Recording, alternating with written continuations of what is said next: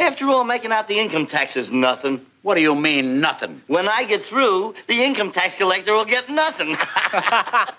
Hey, you know what's funny? How people love to jip on their income tax. Yeah. That's because it's such a cinch. They never can catch smart guys like us. No! Hey, podcast listener, even if you are alone in your entrepreneurial journey, know that today, right now in your earbuds, you are joined by thousands of entrepreneurs from all around the globe seeking to grow better, more profitable, location-independent businesses. If you'd like to learn more about what we do and download our entire back catalog, check out tropicalmba.com.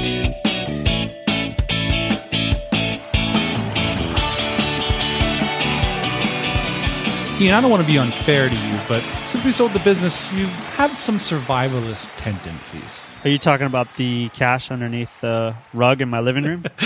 That and some other things I won't mention during this episode we'll have to discuss off the air, but there have been some conspiracy theories swirling around the show that I thought you would be interested in. I think I know what you're talking about. Yeah, the topic is, how does one get selected to be on the show? How do we choose our guests? I can tell you this about that process, and it's very simple. It is a dictatorship. We are the rule, and our fist is heavy, and it comes down hard. You just said that because that's the only realm in your entire life in which you can say that. Exactly. It's the only place I feel like I have power in my life. The truth is this. We get a lot of emails and inquiries about coming on the show, which I think is awesome. A lot. And proportionate to the amount of people that are actually on the show, it's very low. And I think that people are curious about how that process works. Very simple. It's not good enough that you're an awesome person because you're all awesome people, but it is important that you're building interesting businesses. Yeah, and let me expound on that just a bit. Each week, what we're trying to do is focus on like a concept or an idea that's shown through the business. You know, like last week, we wanted to talk a little bit about YouTube. Sometimes we want to talk about a particular location, and we bring guests on to help illuminate those things. Something's coming out of this conversation for me, and I think that this will be helpful for people inquiring about the show. One of the things that we sit around and do besides crack each other up with our jokes is we try and come up with topics that we feel like will be interesting to the audience. So not necessarily centered around people, but ideas. That's a great point. We're looking for ideas before people. Right. Unless someone that is extremely distinguished. But, you know, when you're talking about successful entrepreneurs, you can shake a stick and hit one, right? So I like that idea. It's an idea before a person. So if the idea is search engine optimization or, you know, dealing with the fear of breaking out of the mold of your family in order to start a business, then it's like, well, who has an interesting perspective on that idea? Right. And so I think if you want to be really helpful to the process, and I think a lot of people do, it would be great for us to get an inbox full of ideas that we should cover. For example, you guys should take a look at what's going on in this aspect of online business. It's very interesting. These are the 5 people that you might want to talk to. For us, that's how we make a show. It's idea before person, but it's also story before person. You know, what's the story? Not just I'm a successful entrepreneur, but, you know, what was the idea? And so a few months ago, we put a call into the DC forum. And if you want to learn about that forum, you can go to tropicalmba.com/DC podcast. The idea for the story was this: who had started a business based on an idea they got from this podcast and our favorite game of Donate a Business Idea. So the people who got in touch with us were Ben McAdam, a certified practicing accountant, and Merrill Johnston, a chartered accountant with a consultancy called MCJ. And it turns out that just under a year ago, they followed up on an idea they heard on the show and created a productized service called Bean Ninjas. So you still hanging with me here? I'm here. Enough of the throat clearing. That's right. Let's hear about how they got started. And just for clarification, you're going to hear Merrill talk about Dan Norris, who many of us may know. But for any of us that don't know, he is the founder of WP Curve and also the author of the 7-Day Startup. Yeah, absolutely. And if you're thinking of taking action on some of the ideas you hear on this podcast, that book will definitely throw some fuel on your fire. It's a pretty quick read. For some context, as of today, Bean Ninjas, the company that Merrill and Ben have founded, is employing 10 people with 50 clients and is currently turning over $135,000 in annual recurring revenue. Here is their story.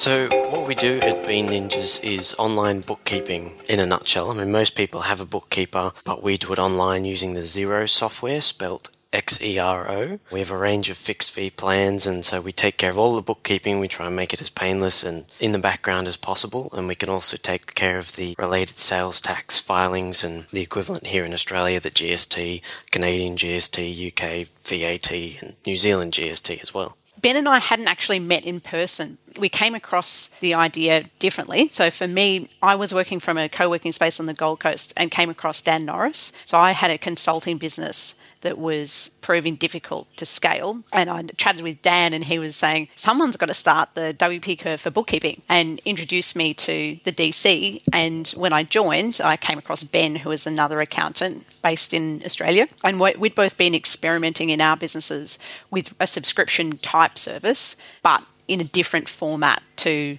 a productized service where there's fixed plans and fixed pricing. So we chatted through a DC mastermind about potential ideas and eventually decided that we were a good fit to start a business together. Ben, you were saying, I think I read that you heard Tristan King mention this as one of his business idea donations on the show. Last year, I incorporated, turning from a sole trader into an incorporated company, and finding a location-independent, savvy accountant to help me do that was very much an uphill battle. I know David and his team at Greenback Tax Services have some great advice and some great support for people in the US, and I think it would be a great productized services business to have something like that for international clients. So it could be the Greenback Tax Services for Australia or for European residents. Yeah, actually, it was very spooky timing. I think it was TMBA 282. I was listening to that episode and heard him say that, and I was on the train on the way to meet Merrill in person so we could discuss working together. The way he phrased it, that gave us a lot of fodder to talk over in that meeting, and also gave us a bit of a push that if it was put out there on the internet, we'd better get moving before someone else started it. Well, I hope you guys are going to stick around and give us your business donation idea, because I think it's only fair that kind of goes around in a circle. Sounds like part of your Genesis story was built inside of the DC, but it also sounds like you are kind of resisting some of the ideas that other DCers are working under. I should say assumptions maybe that a productized service is the best type of business to start for your type of business, which is bookkeeping. Before we really started Bean Ninjas, we had set fixed pricing per month, but we would quote it to each individual client. We'd say to them, all right, your bookkeeping's simple, maybe $100 a month, or your bookkeeping's really intense and you need us to go on site. We'll say, $1,000 a month or something. And we didn't have any fixed bundle of services that was included or specifically excluded. I think because we were trapped in the consultant mindset of a lead comes in and you do whatever you can for that person because, there may not be another lead or something like that. So part of what we did when we started Bean Ninjas was try to be very specific about where the lines were around our service, what was included, what was excluded, what we would grow into eventually taking over, what tasks we would take over for people, and what we would leave for their accountant to handle. Like, for example, interpreting the financial reports we put together. We don't do that at Bean Ninjas. We just prepare a good set of financial reports in consultation with the client, how they want them to look. But we leave it to the tax accountant or, an outside business coach to actually provide advice based on those.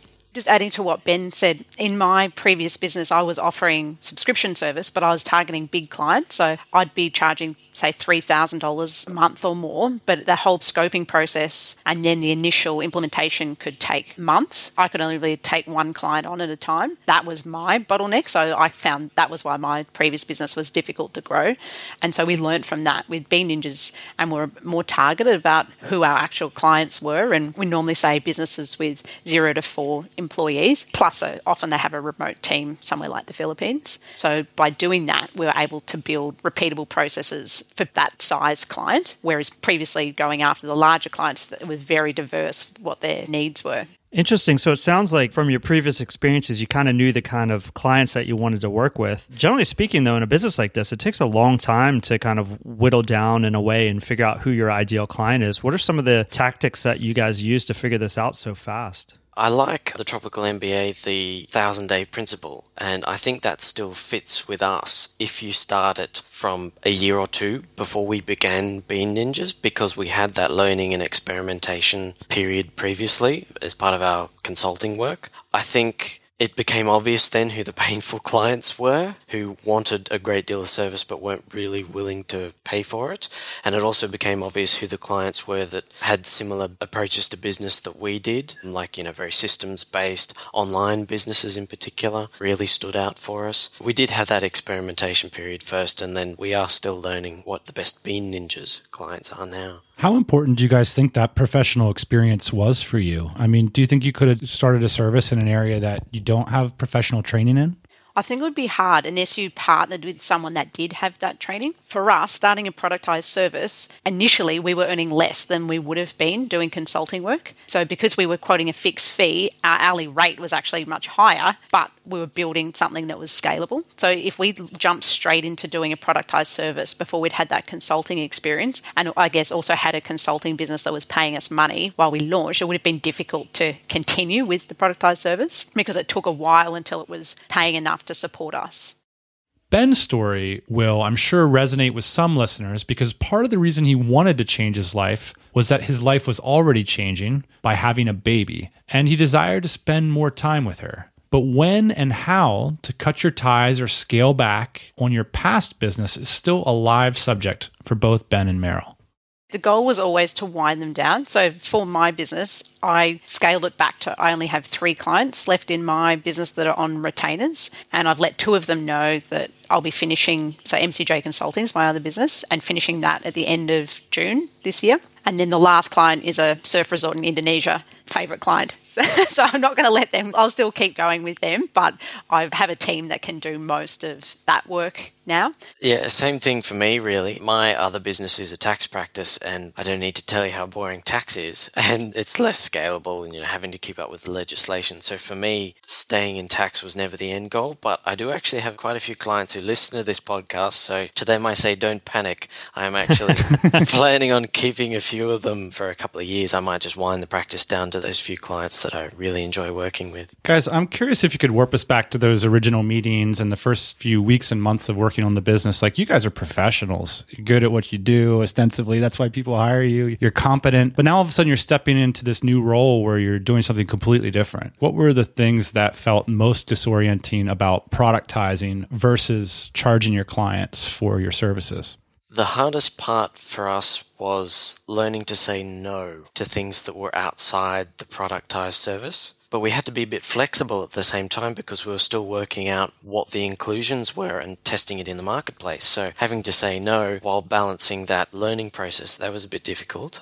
I mean, for us, we had recently set up our businesses, so we knew all the official things that you need to do, like getting a business name, setting up a website. All of that was pretty easy, and setting up the internal systems was pretty easy because we'd also been offering a similar type service in our separate practices before. I suppose marketing and generating leads was the real challenge. Especially for me, so the way we ended up dividing the roles, because Ben and I both have similar backgrounds, we're both accountants, so we both can actually do the work. I think it was probably in October when we had that big rush of clients and we realised we needed to actually work out some roles and not have both of us doing everything in the business. And so that was when we put Ben in charge of the bookkeeping team, so training new bookkeepers and then reviewing their work, and pushed me more into a marketing role, which is not my background. I'm enjoying it, but there was a lot of learning to do. So I'd never really written blog posts before. I'd been interested in building relationships, which was with my previous business. That's where most of the work came from. But content marketing was not something I'd ever been involved with before, or using social media for business. And we've only really just started out doing that with this business, and still it's pretty early days. Most of our business still comes through word of mouth, but that's my role and my focus for this year is building up that side of the business.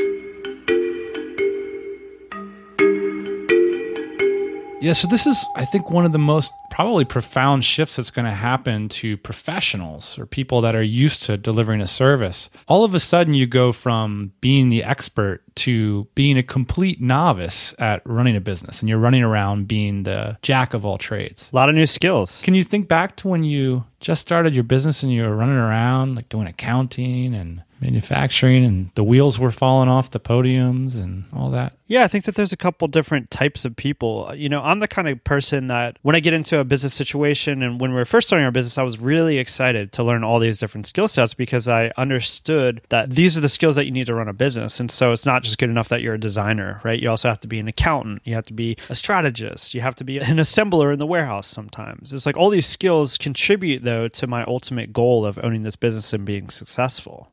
Outside of the context of that business, the skills aren't that interesting to me, but because I have this platform, I find them very interesting. Yeah, and I think it's the right work to be doing too, because one of the biggest mistakes that entrepreneurs make is they try to bolt these things on without truly understanding them first. So I think the fact that Meryl's going in there and jumping into this stuff, despite having not done it before, is actually a really great sign for the business. Ben, Meryl, I'm always really curious in terms of, when you sit down and you have these strategy meetings, you said that you kind of talk about the future. I'm always curious when founders come together, how they vision the future and do they envision it together? So do you feel like your life trajectories are going the same way in terms of your money goals, or are you guys kind of going in different directions with money and agree on other things? How do you guys talk about those things? I think that was something we talked about initially when we first started the business. We were really clear about what our goals are. And so both of us want to run lifestyle businesses. So eventually, for me, I want to work less than 20 hours a week. So I've got time to surf more and travel and still having a reliable, good source of income. And Ben had a similar goal in terms of working less hours and earning more and having a sustainable business that will continue long term. Guys, I've been made fun of. I swear to you, like 2 years ago, I wrote a blog post basically saying, why doesn't this service exist? And some accountant went into the thing and was like, sent me a private email and was like, that was an irresponsible blog post and all this stuff. I think a lot of people look at stuff like this and they say, why hasn't anybody done this? I assume somebody's done it. It's 2016. It's bookkeeping. What made you think it was an opportunity? You must have seen something that other people weren't seeing. Yeah, we saw there are quite a few bookkeepers and accountants that are moving into fixed fee billing. That's their big revolution, fixed fee billing and going into the cloud. But they're kind of slow in general and not very tech savvy. And so we saw that there was an opportunity there because we have online business experience and we're, into communities like the Dynamite Circle and things like that, that we saw an opportunity there for us to get in there quickly and to stick it out for the long term. It's the similar thing with a lot of other productized services. We've seen that, people announce that they're going to do it and you see it and, it looks like a good service and a good price, but then 6 to 12 months later, you either don't hear from them again or they haven't really become a big name in their particular niche. I think that's part of the benefit of having the co-founders is because we keep one another motivated and focused and we have high growth targets, obviously, because we've got to split everything 50-50. I suppose that'd be my answer. Who's the boss, by the way? Who's the boss? We don't really have a boss. So we've both got different areas that we're looking after and we're both accountable to the other person. So related to marketing, I'll come up with ideas of what I want to spend money on and why and what results I'm expecting. And then I'll run that by Ben before I go and spend the money. And then with the bookkeeping team, Ben will keep me updated about the hiring process. I'll do an interview as well to make sure they're a good fit. And then Ben will run the team, but he'll keep me updated with what's going on and I'll still be involved with ideas around what extra training the team might need or what other processes we might need to keep the quality. So I think each of us is responsible for an area, but we're getting feedback from the other person and other input to make sure that we're doing a good job of the area that we're looking after. If you could go back and give yourself a free consulting hour, what would you advise yourselves that you know now that you didn't know when you were like, yeah, this is going to be an awesome idea. We're going to get started? Probably hire earlier. We got ourselves into trouble in October when we had so many new clients sign up, and it took us a couple of months to recover from that. We had to put all growth on hold, all strategy, all processes, and we were just heads down pumping out this bookkeeping work. So what we should have done was hired once we started to see that growth rate and train someone and build up their skills without the pressure of all the client work, and then we could have focused on growth earlier. I have a prediction to make, and I want to paint a picture for you guys. And it doesn't look that dissimilar to the beginning of your business. Nostradamus. Yeah, here it is. The beginning of your business, it sounds like one of your biggest problems was hiring. You somehow figured out how to get clients through the door, but then now you have to hire, basically, I assume they're like account managers to manage your clients because there's some level of face-to-face that still exists in this type of business. So here's the picture I want to paint for you. You have unlimited clients, but then you also have this issue where you have to continuously hire people. How are you dealing with the hiring process, and do you see it scaling well with your business? Actually, predictions come true a couple of times already, actually. We had that period in October where we realized we needed to hire, and so November was a big hiring period. And then January and February, a lot more clients signed up, and suddenly we realized we need to hire again. Because that's the case, are you spending a lot of time writing employee handbooks, or what's kind of the plan there? We started with documented processes, and then Ben's been creating training videos. So the way our hiring and training process works at the moment, all of the applications go through them together, and then I do an initial interview, which is just to see if they're motivated, if they've got that problem-solving attitude, if they'd fit in with the rest of the team. And if they pass that, then they go across to Ben for a technical skills test to see what their zero knowledge is, what their tax skills are like, their accounting, so it's written communication normally, so what their written communication skills would be like. They pass that, then we do the reference checks, those sort of things. And then Ben has an initial onboarding call with them, and that's where they are given access to all of the training videos that Ben's created, which show them how to use our different pieces of software, like Help Scout, which is our support email system, how to use that the way that we use it. And then they'll be given their first client, which then Ben helps them in more detail than he would once they've been set up. So that first client, Ben will help them along the way, do a detailed review. And then after that, they're into the one-on-one call a week with Ben.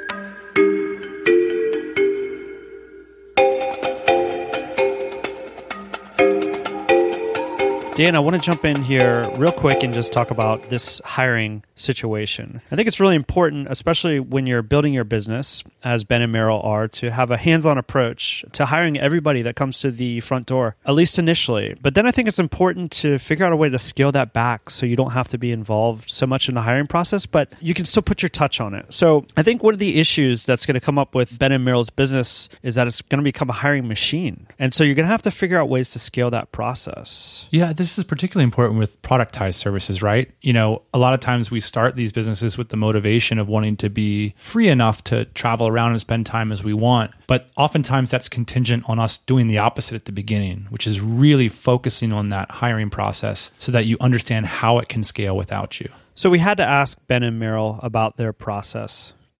We hire our contractors, they're paid either per hour or per job. It's not like they're employees where they're getting paid every week, regardless of if there's work to do. As long as there's work, then they get their share of that particular job. So if there was less work, then we might have unhappy contractors because then they're not making enough per week. But it wouldn't mean that the business was losing money because we only pay when there's work to be done. And at the moment, there's too much work for them. So that's not an issue. But down the track, if things were to change, that could be an issue in keeping that number of contractors happy with the right workload. And as far as having 40 employees and wanting to go off traveling and leaving them to their own devices, I was a bit nervous about that idea actually when we started Bean Ninjas. I've managed teams before, but they've always been small teams, like 2 to 5 most. But back in November, we hired a couple of really good bookkeepers, and they've been incredibly reliable and exactly what we were hoping to hire. And some of the people we're bringing on now look like they're going to be like that as well. So I think the particular people that we've hired have restored my faith in,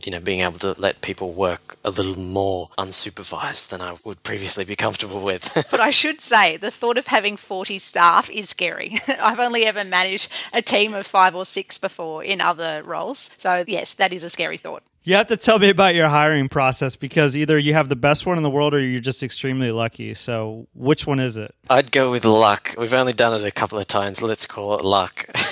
Tell us a little bit about that, like the process of finding these people that are interested in this kind of work. Are you going to Odesk or are you putting out ads? How are you finding these people? We did try a couple of Indian staff through Odesk. Meryl even went over to India for about a month to train a couple of them. But it turned out that local staff here in Australia and in the US and in the UK, people who had tons of experience, professional experience working with clients and doing the work were a better fit for us. And I think the people we're hiring are a bit like the second wave. What we wanted to do, we wanted flexible work. So for us, we had to start businesses to do it. Whereas now the people who we're hiring don't have to start their own business. They can just come work for us. That's a very interesting point, Ben. And I think you're absolutely right. And if I had to guess about a segment of the market, accountants and bookkeepers being one of them, I mean, these guys, they already probably know how to handle many clients, but they don't know how to freelance, a lot of them. And I think the tools are just getting better for them to be able to do that. And so it's interesting to hear you say that we tried overseas and for whatever reason they weren't a good fit, but here's this whole segment of the population that's good at this and actually wants this, but doesn't necessarily want to start their own business. Exactly, yeah. So we're finding them in the normal way you'd find employees basically posting on local job sites. There is our local equivalent of Craigslist here in Australia that we've found quite a good number of people, the mums that have young children and they don't want to have to go into an office from 9 to 5, even one day a week. You know, they want work that they can do at night. The demographic of people who don't want to go to an office is almost the whole population. It's staggering. It's so interesting to me to find these niches of people, whether you hear about new parents is one, but I've heard so many different things, like people that have hobbies that want to keep them in areas of the country that aren't like economically well off or a center of industry, or people that moved for a relationship. And there's just all these different reasons. Everybody's got one. Everybody's got a reason not to go to an office, and I think they're willing to take so much less if you extend that to them. Exactly, yeah. So we think we're offering people a reasonably fair rate, but quite a lot of people are saying to us that the flexible work from home thing is what they were really interested in. Imagine that, Americans not wanting to commute. Yeah. Can't understand why they'd take you up on that. Yeah.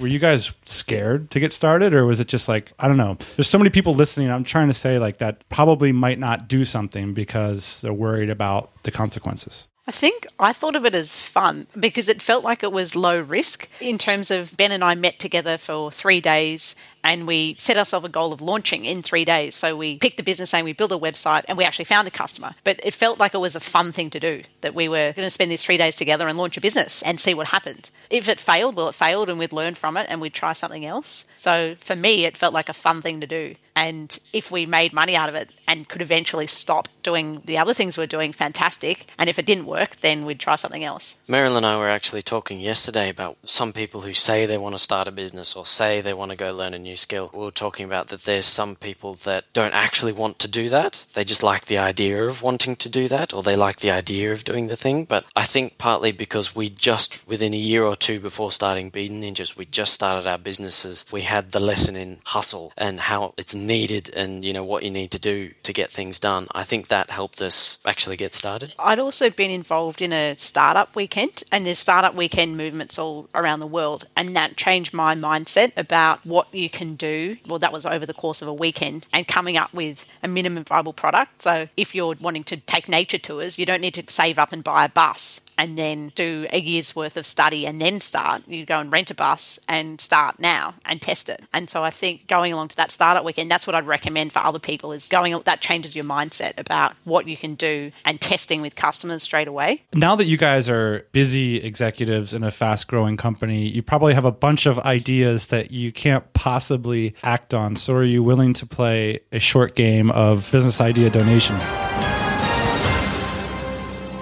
Sure.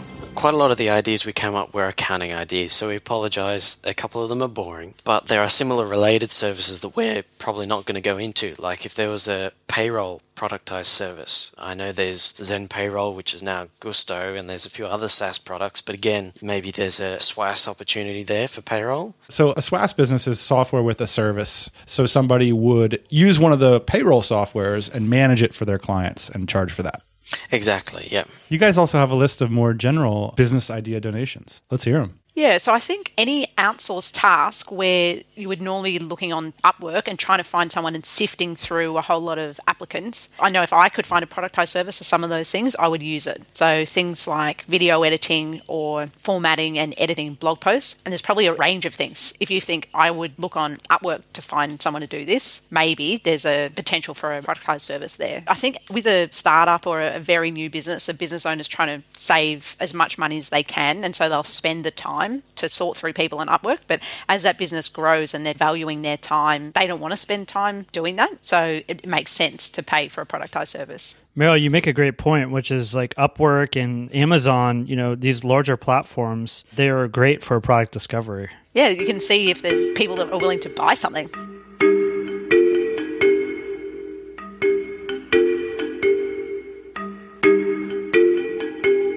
Ian, part of the reason I wanted to talk with Meryl and Ben, and by the way, I think it's worth mentioning that it was really fun talking to these two and seeing them at the beginning of something really exciting. I think part of the reason we wanted to share this story is that it's not really an idea that's standing in the way of you and building your next business or your first business. You know, like these ideas are everywhere. Everywhere. It was Meryl and Ben that like decided they're just going to put the rubber to the road on this idea. That's part of the reason I felt like this story was cool. And to circle back to the beginning of the episode, I think it's worth mentioning that we've been talking with Meryl and Ben about this for months and months. It wasn't like they just shot us an email, and we were following this story as it comes about. So the other part of the backstory is listening back to that episode with Tristan King fired me up. You know, like how generous he was to play that game kind of on the fly, and the fact that that idea was out there then and was heard by others and they took action on it. I just think is kind of the magic of exposing yourself to other smart people that are trying to do similar things as you in life. I think it's really cool. The ideas are never the obstacle. But in Meryl and Ben's case, and I think this is a case of a lot of entrepreneurs,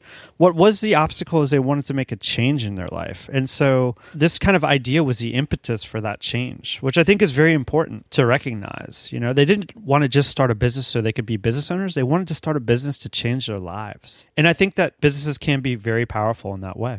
So speaking of powerful, if you haven't yet heard Tristan King on this show, it's worth going back to check out TMBA 282. I think there's probably still another couple ideas left over in his business idea suggestions. And speaking of which, we should definitely have Tristan back on the show to see how he's doing. If you want to comment on this episode, check out the show notes or give a shout to the Bean Ninjas. You can see all the notes to this episode at tropicalmba.com/productized4. And that's just the number 4. All right, Ian, I'll see you next week.